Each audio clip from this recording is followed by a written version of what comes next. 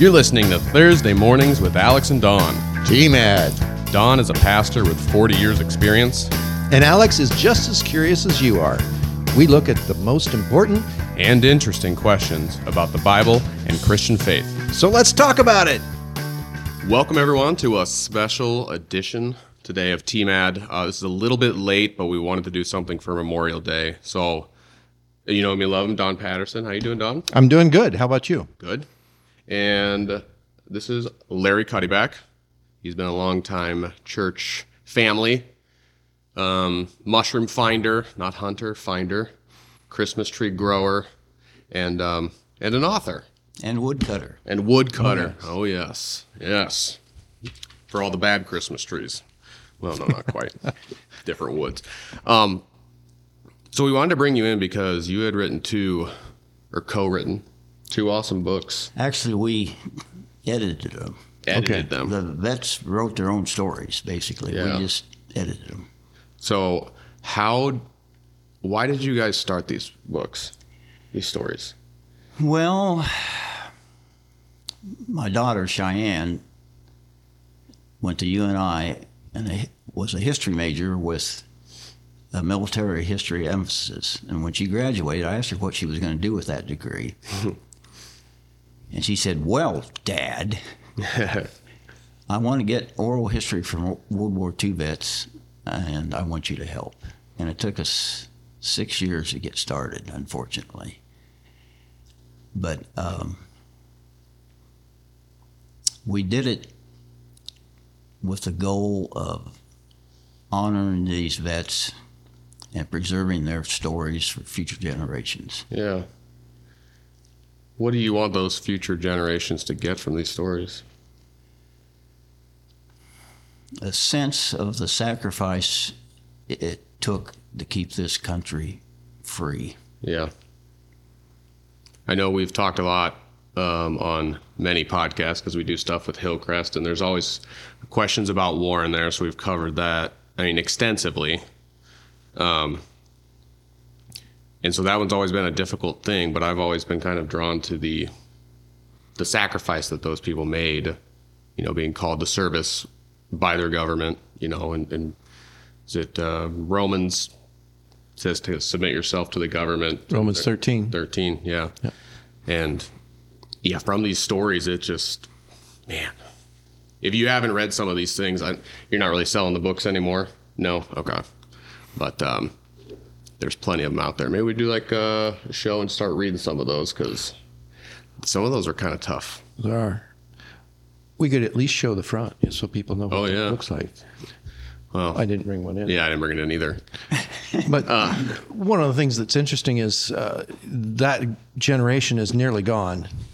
And so if we don't get these stories down in print or recorded at least, they'll be gone to a generation. And what happens with history is unless we capture it and can communicate it well to the next generation, we will make the same mistakes the generations before have made.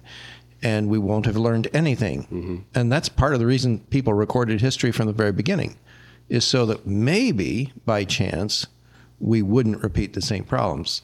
As long as there's sin nature, we probably will, but surely we can get better. Yeah. I think that's the sad part of World War II. Yeah. We should have been smart enough by then. Should have. Wouldn't have, but it didn't happen. Yeah. Yeah, some things are out of our hands. Do you have any stories that really stick out as some of the best? And I know that's a hard question because I've read these stories and. Well, what sticks out? What stuck out to you? Well, I like my grandpa, Bill. That one, because I'd been hearing, little bits and pieces from what he said for years. And, I liked that one a lot just because then it all came together, It wasn't all just, just little bits and stories here, but it was a full account of what happened and how lucky he got to get like that initial deferment so he could finish up his engineering degree. And then they went somewhere and they all did some like basic machinist training. And then they didn't know what to do with them and ended up being on a ship and sailing off to they don't know where. And I remember it's something about he was in one room because he's pretty much just writing down what's on the gauges for 4 hours at a time. And then there'd be alarms, like drills all the time. This is, oh, we got hit. Everyone go to your spots. And he said, and I ignored those because I'm getting my work done. And then he went back down to the other room to get some more readings, and that room was gone. And he's like, oh, that alarm he's like, and I was the last one off that ship. And the people I had just been talking to were now gone because that's where the torpedo hit. And spent days in a foxhole, and yeah. So that one obviously spoke to me a lot, but as far as it goes, that one's very palatable and not gut-wrenching like some of the stories where people had to really endure some terrible things, seeing friends disappear. But so is there one that sticks out to you? That I know, but because originally it was from like southeast Iowa, was where you're trying to. Yeah, we started. We were just going to do the website was Heroes of Washington County. Okay. And we would talk to one vet, and they would, a lot of the vets gave us names of other vets. You got to go talk to my buddy. Yeah. And we started blurring the county line pretty quick. And I think we ended up between the two books in 7 different counties. Wow. As far north as Cedar Rapids and far south as, Keokuk. Mm-hmm. We're not Keokuk County, but Keokuk, Iowa. Yeah. Mm-hmm. But it was, I tell people, other than family, that's the most important thing I'll ever do in life. And it was humbling. Mm-hmm. And, you grew up around these guys. And you had no idea what they did. Right. And it's pretty remarkable. And they didn't brag about it or talk about it. In fact, sometimes they probably didn't want to talk about it. Yeah. We had Earl Davison was a farmer in the Wellman area. And, we interviewed Lauren Hubert's dad. Mm-hmm. And they were neighboring farmers. And Burl had never talked about it to anybody, including his family. And I think Lauren's dad must have made a phone call to him. And Cheyenne and I were debating on who was brave enough to call him. He lived up in Iowa City then. Yeah. Burl did. And I said, he'd be more likely to give permission to you than me. So she called him, and I was right there with her. And he said, yeah. Yeah. So we went up there, and his wife was sitting off in the corner of the room. She was crying the whole time. And he was in the Big Red 1, First Infantry Division, went in on Omaha Beach. Oh, my goodness. And he brought out this helmet that had a bullet hole through it that he got there. And the bullet hit the helmet and ricocheted and just grazed him. Oh, man. Well, it was his helmet. It was his helmet. Oh, my. And afterwards, very poignant story. Afterwards, I went up to her and she said, he has never even told his 3 sons any of this. Oh, my.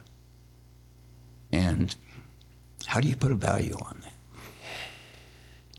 Yet they came back and didn't talk about it because they wanted to save us the grief of having to hear of what they went through. The deal was that there was a vet in Washington that we talked to several times, and he was to Herdman Forest. And we lost like 4 divisions trying to take that. Yeah. The Germans had it mined, and it was all conifer timber. And they would measure their advancement in feet every day. My goodness. I mean, it just, and he was nice about it, but he said, I've spent the last 40 years trying to forget it. He said, I just can't talk about it. And I said, well, that's a story in itself, but we didn't put it in the book because he didn't want to. Right. But, yeah.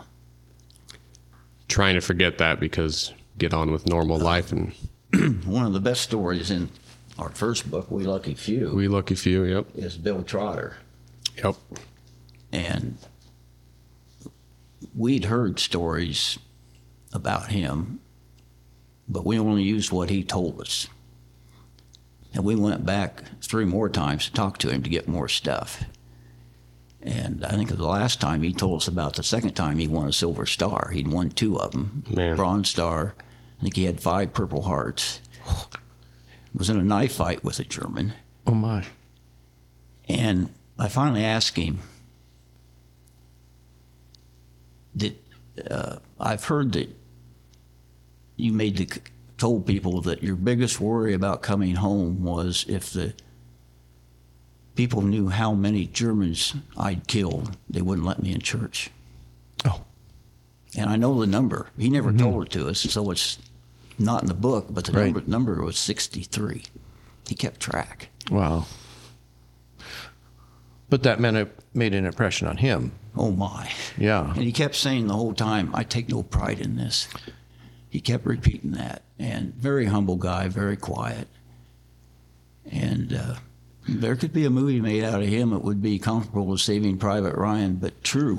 Right. Right. We're working on it. Yeah. I mean, there's a lot of stories in there that could fill a whole It could couple be a TV hours. series. Yeah. Not for us, but For them.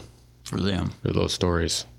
Yeah. And you say he was thought that he wouldn't be allowed to be in church if they knew. Well, we have a lot of German people and German-speaking culture right here. Sure. Yep. Was it because of that he thought he wouldn't be allowed in church, or was it because of, I mean, The number what of he people. had to do? Yeah. Well, I don't know. He didn't elaborate on it. His response when I asked him that, he says, well, I might have said that. Oh, okay. I see. All right. What do these accounts kind of mean to you as a Christian? Like, do you look at it that way and see how God's working within the midst of all these men and all these stories? There's a lot of reference to people's Christianity in Yeah. these stories. Oh, yeah. I think it's in our second book. There was one guy that went in on D-Day, and he was driving a truck, and they made it to this chateau, and there was a German 88 set up on a ridge or a hill. It would have been a hill in Normandy, and shot an 88 round that lit right by their front tire, and it didn't explode. Oh, wow. And an ordnance guy came and looked at it and said, there's no reason why that didn't go off. And he got to thinking about that, and he thought, the time that happened, Iowa time, would have been exactly when his parents were doing their after breakfast devotions, praying for him. Wow. Amen. Yeah. Amen. I mean, we really don't have the kind of scenarios that they went through that are life and death. And that was moment by moment, hour by hour, and day after day. You talk about testing your faith. Yep. I think a foxhole probably tested as much as anything. Well, my dad grew up in this church. I don't know how regular they attended, but he got his religion in a foxhole in the Battle of the Bulge. Coldest winter in European history. Had bad toes the rest of his life. They all got their feet frozen. But he knew the one line of God will take care of me, and kept mouthing, singing that at night. He was part of the headquarters company, which he was lucky in that they had a unheated basement to stay in, but they would send those guys out to bring the other guys in to warm up. Mm-hmm. And he said they'd line those foxholes with evergreen boughs and anything to keep Just anything. insulation. Yeah. They didn't have winter gear. Yeah. And they were completely surrounded by Germans. Mm-hmm. And he was 82nd Airborne paratrooper, and those guys were trained to fight behind lines. I mean, that's what paratroopers Right. did. But he lost a lot of friends. Yeah. Got left for dead once. Oh, my. Is that in the book? Yeah. Okay. Oh yeah, I just got a book this morning, so I'm sort of excited about seeing what's in there. You've got to read it. It's. But, talking about those life-threatening situations, we don't get in those very often. I was just going to bring. It changes faith when you're in those situations. We go back to the New Testament. They were in those situations as Christians because of their faith. In these situations, they came to Christ because of the situation. Yep. None of us know the number of days we have left, and that's something we're told because we're meant to be very responsible with our actions, responsible with the time that we're given. And when you're in those situations, boy, it's almost, I'm not going to say it's a blessing, but it's close. But hey, yeah, your days are very numbered. You have a very high likelihood of not coming out of here. And I imagine there's plenty of people that came to God in those times. And you're reminded of it often when all of a sudden you lose your buddy. Yeah. That you were just talking to. There's no atheist in a foxhole. Yeah. There's some truth to that. Oh, yeah. I remember as a kid sitting in the pew when we had communion, and my dad would be in deep, somber thought, and I always wondered what was going through his mind. Right. What was coming back into his thoughts? Was it of those times, you think? Maybe wanting forgiveness for something. I don't know. I don't know. Well, these were Iowa boys doing things that they never would have done on the farm. Yeah. But using the techniques that they had learned to get by in a much different atmosphere. Yeah. Scrappers. I don't think we could fight World War II today. No. It'd be hard to find that many people, but these guys grew up during the Depression. They were already hardened up. Right. Yeah. They didn't expect much out of life like we do with all our creature comforts. Oh, yeah. The more we get, the more we can't live without. Oh, yeah. I would never drive around in a tractor that doesn't have a cab and air conditioning on it. Oh, mercy. Oh, yeah. That's not something we do anymore. That's not safe. I could get sweaty. And the rations at that time were very, very crude. Those guys were living on just vapor for the most part. Just enough to get by. You look at the photos, and they went into the war thin. Mm-hmm. Yeah. There wasn't any fat guys. No. But you're right. They came out of the Depression hard, ready to go. Yeah. And enough had been taken from them already. They weren't going to give up anymore. Yeah. Did I already ask what you wanted people to? So, I mean, you have 6 grandkids? Yeah. Do you ever talk to them about this? Or are they not quite ready yet? Cheyenne has done a good job with her girls. I would imagine. And Karis especially is interested. Mm-hmm. And when Cheyenne tells this story, Cheyenne's a public speaker. Yeah.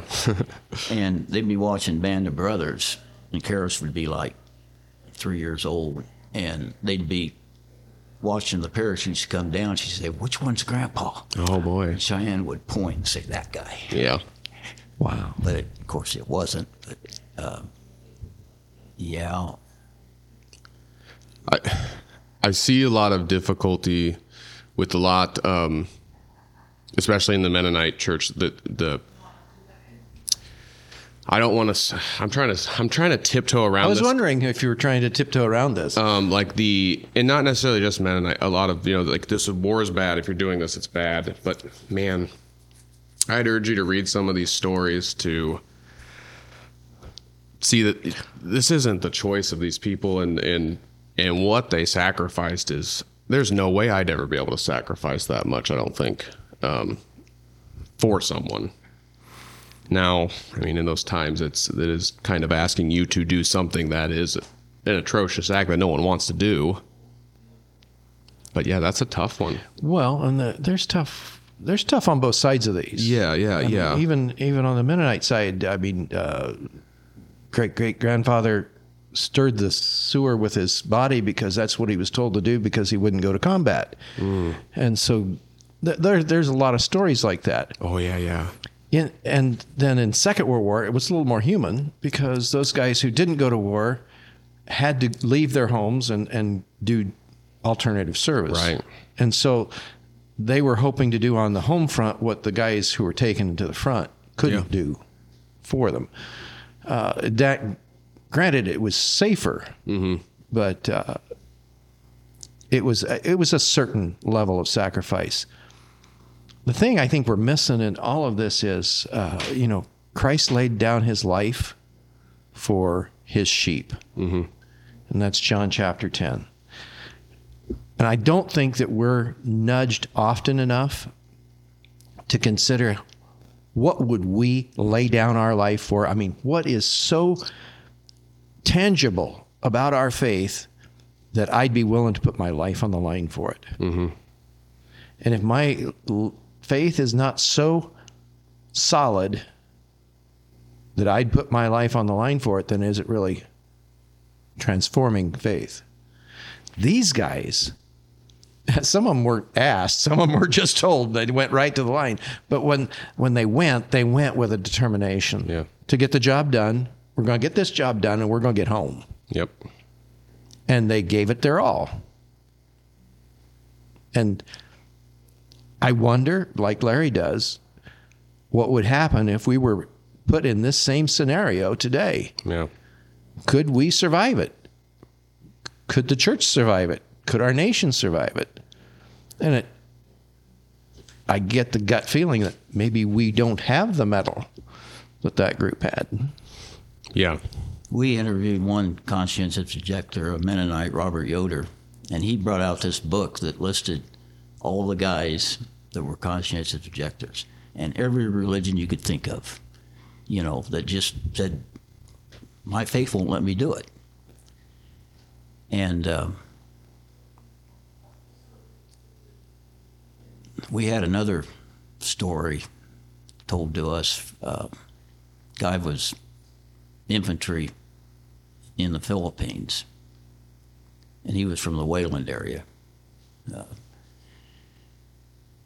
And he said that the Japanese dropped some paratroopers behind the lines, and they attacked this hospital that had our guys in it. And there were Mennonite hospital aid workers. Yep. And when the Japanese showed up, they grabbed the Thompson machine guns and killed them. Oh, man. They defended. Yeah. And he kind of chuckled about that, but I was okay with it. Yeah. Well, and then the bishop might sit back and say something about it, but what would you have done in the moment? Right. Well, and we talked to some Mennonites that had to leave the church because they went, and one Amish served. Mm-hmm. And yeah, and he was no longer Amish. Right. But did you get much of his story? Is there something that he said why he was called to do that? I can't remember. Okay. Probably. Well, and I've got a friend of mine served, and he wanted to go to the front line as a chaplain, but would not carry a gun and in the Vietnam War. And he had stories too. I'll bet. Yeah. Because that puts you in a weird situation. You don't have a defense, but you want to be right on the front line. Yeah. And minister to the guys that are there in the foxholes that are needing somebody. I have a lot of respect for people that would do that. Yeah. Oh, yeah. Because you're defenseless. Yeah. Yeah. But you're doing a great service there too. That's right. Yeah. I think I've got a pastor friend that is in a dilemma. His brother is in the active military and feels it's a calling. And so he, as an Anabaptist, doesn't know what to do with that. And I said, and we talked it back and forth. Now, wait a minute. If God calls us to a role, then what do we do? Yeah. I guess I can't fault him for that, being called to a role. I can praise the Lord. He hasn't called me to that role. Right. But I think one of the things that church has forgotten is the fact that we need to honor those who are called and who serve out that calling to the full. Yeah. And I think I said it this last Memorial Day, Memorial Day is to remember those who gave their life in conflict. Oh, yeah. Veterans Day is to remember those that are still living. Right. But giving that ultimate sacrifice for the good of others is a noble calling. Yep. Do I believe that's where the Bible wants us to head first? Probably not, but I'm baffled by what life situation is exactly like it comes out of the Bible. We have to live into it by our faith. We have to live into it by faith and the calling that God's put on us. Yeah. I think that's how we've kind of talked about it in the past, is that you don't know how the Holy Spirit is working in each person's life. You know, that's between them and God. That's what's going to impact them. And of course, you know, you're a pastor, so you're here to give advice, to shepherd, and man, I bet that's hard. Sometimes it gets really tricky. Yeah. Yeah. So, is there anything else that you want to touch on? I feel like because the microphone's in front of you, you're a little more quiet, because I know you can talk about this stuff for hours, and it's fascinating. Because the work you put into this was, it was a labor of love. Yeah.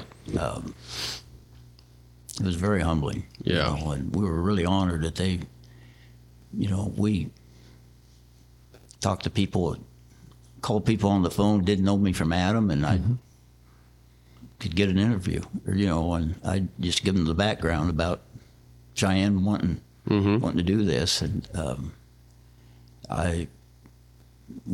she had researched on the internet if we had anybody from Washington County killed on D-Day, and there was one guy. His name was what was it? Herschel Fink, I think. Yeah. From Wayland, Crawfordsville area. And I said, let me see what I can find out about him. And so I got the phone book out, called the first Fink. Find the Finks in there, yep. And lady answered, and I said, lady, this isn't telemarketing, but it may be the strangest phone call you ever get. And she said, well, I don't know. I got some strange ones. That's an interesting. I told her who I was and what we were doing. And she said, oh, my, you need to call this guy. So I called him, and he sent me to another person. And I think I got to the uncle or something. And he told me that there was another fellow from that area that was in the 29th Infantry Division that went in on Omaha Beach that saw Herschel get killed. He said he didn't make it to shore. He was, you know, they were machine gunning him in the water. Right. And he said the guy after the war came back and told him this. The only thing the grave registration people sent home was Herschel's billfold, and it had the sand of Omaha Beach in it. Oh, my. I'm trying to think. And that's kind of poignant to me. Yeah. And Cheyenne, what's in the book I gave you, she was over there and found the grave. Wow. Yeah, at Normandy, and there's a fold there, and she's crying. But I don't know. It's tough. Unless we put ourselves in the position to get the stories, hear the stories, and understand these are real lives, brothers, sisters, uncles, cousins that actually gave up their life, we don't really get a good handle at all on what went on. Right. Especially on those bigger skirmishes.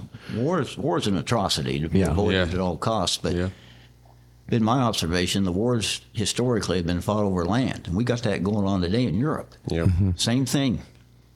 I mean, Hitler, World War I caused World War II, basically. Yeah. We took so much land from Germany, and Hitler wanted it back. Yeah. Yeah, real estate. Yeah, and that's what's going on in Ukraine and other places. Same thing. And I'm thinking, good grief, they have not learned a thing. Yeah. No. Just a little more. Crazies running countries. Yep. It's not like Russia's not just a giant country. I don't know why they would need more. But. Well, because they're idiots.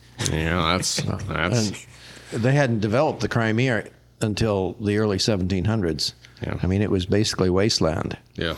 And then all of a sudden somebody got a hold of it and oh, this is good stuff. We can grow a lot of stuff here. Yeah. Then they got, Like, oh, that land's actually, producing something. We didn't know that. Well, now we want it back. Yeah. Mm-hmm.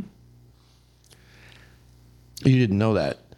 Huh? The Mennonites were called from Germany to the Crimea because Catherine the Great wanted to develop that land, and they knew the techniques to get it to produce. Oh, I did not know And so that. the Mennonites went in and started to make it very productive land and made themselves very rich. Oh. And that the richness of that ground is partly due to people of faith, not just Mennonites, who went from Germany into the Crimea and developed it. And That's interesting. I did not know that. I did not either. so there's a link to the Crimea that's right here in the heartland. Yep. I mean, we used to be we used to be a Methodist church here, and there's a lot of Methodist actions in that time, wasn't there? Not necessarily during World War II, but World War I, there was a lot of divisions broken up, and in fact, my sister lives down on a spot in Mount Pleasant where they used to station people on a spot where there used to be a bridge that crossed the Skunk, and that's where they had teenagers lined up there in case there was an invasion. You're talking Civil War now. You're correct. That's what right. I meant That's to say. Civil War. I'm sorry. Yeah. Yep. Yeah, war is an atrocity, but in our human condition, it's going to happen. Yeah. Right. It's interesting because it's like if everyone just agreed that no more war, we're not going to hurt each other anymore. It'd be that simple. Of course, But we always think everybody should agree with me. yeah, of course. I've got to figure it out. Right? Yeah. We've got it all figured out here. All agree with me. Yeah. That's the undertone. Well, I think that's a good way to wrap this all up. Don, will you pray us out? I can do that. Heavenly Father, we thank you for Larry being with us this morning, and for us to get just a glimpse of some of the things an earlier generation went through for us to enjoy the freedom in which we now live. Heavenly Father, we pray that there never would be another war. We pray, Heavenly Father, that you would somehow give your people wisdom to look beyond it. And where we've saddened your heart, Lord, please forgive us. We pray that this broadcast today would somehow touch a life that's wondering about you. And may you be heard through it. In Jesus' name we pray. Amen. Amen. Amen. Well, thanks everyone for joining us. Larry, thanks for gathering all these stories, you and Cheyenne, because, man, I'd be so sad to find out if we didn't get to hear any of these stories and the amount of them that you picked up that wouldn't have happened otherwise, that we wouldn't have known of. What a gift. I think it's really awesome that you did all that. Amen. Thank you. Yeah. All right, everyone. Well, that's all for this episode. We will see you next week. Lord willing. Bye. Thanks again for joining us for this week's episode. We are both having a ton of fun making these videos and episodes. And if you're having fun too, please tell a friend about this and help us to grow this mission. Thank you and God bless.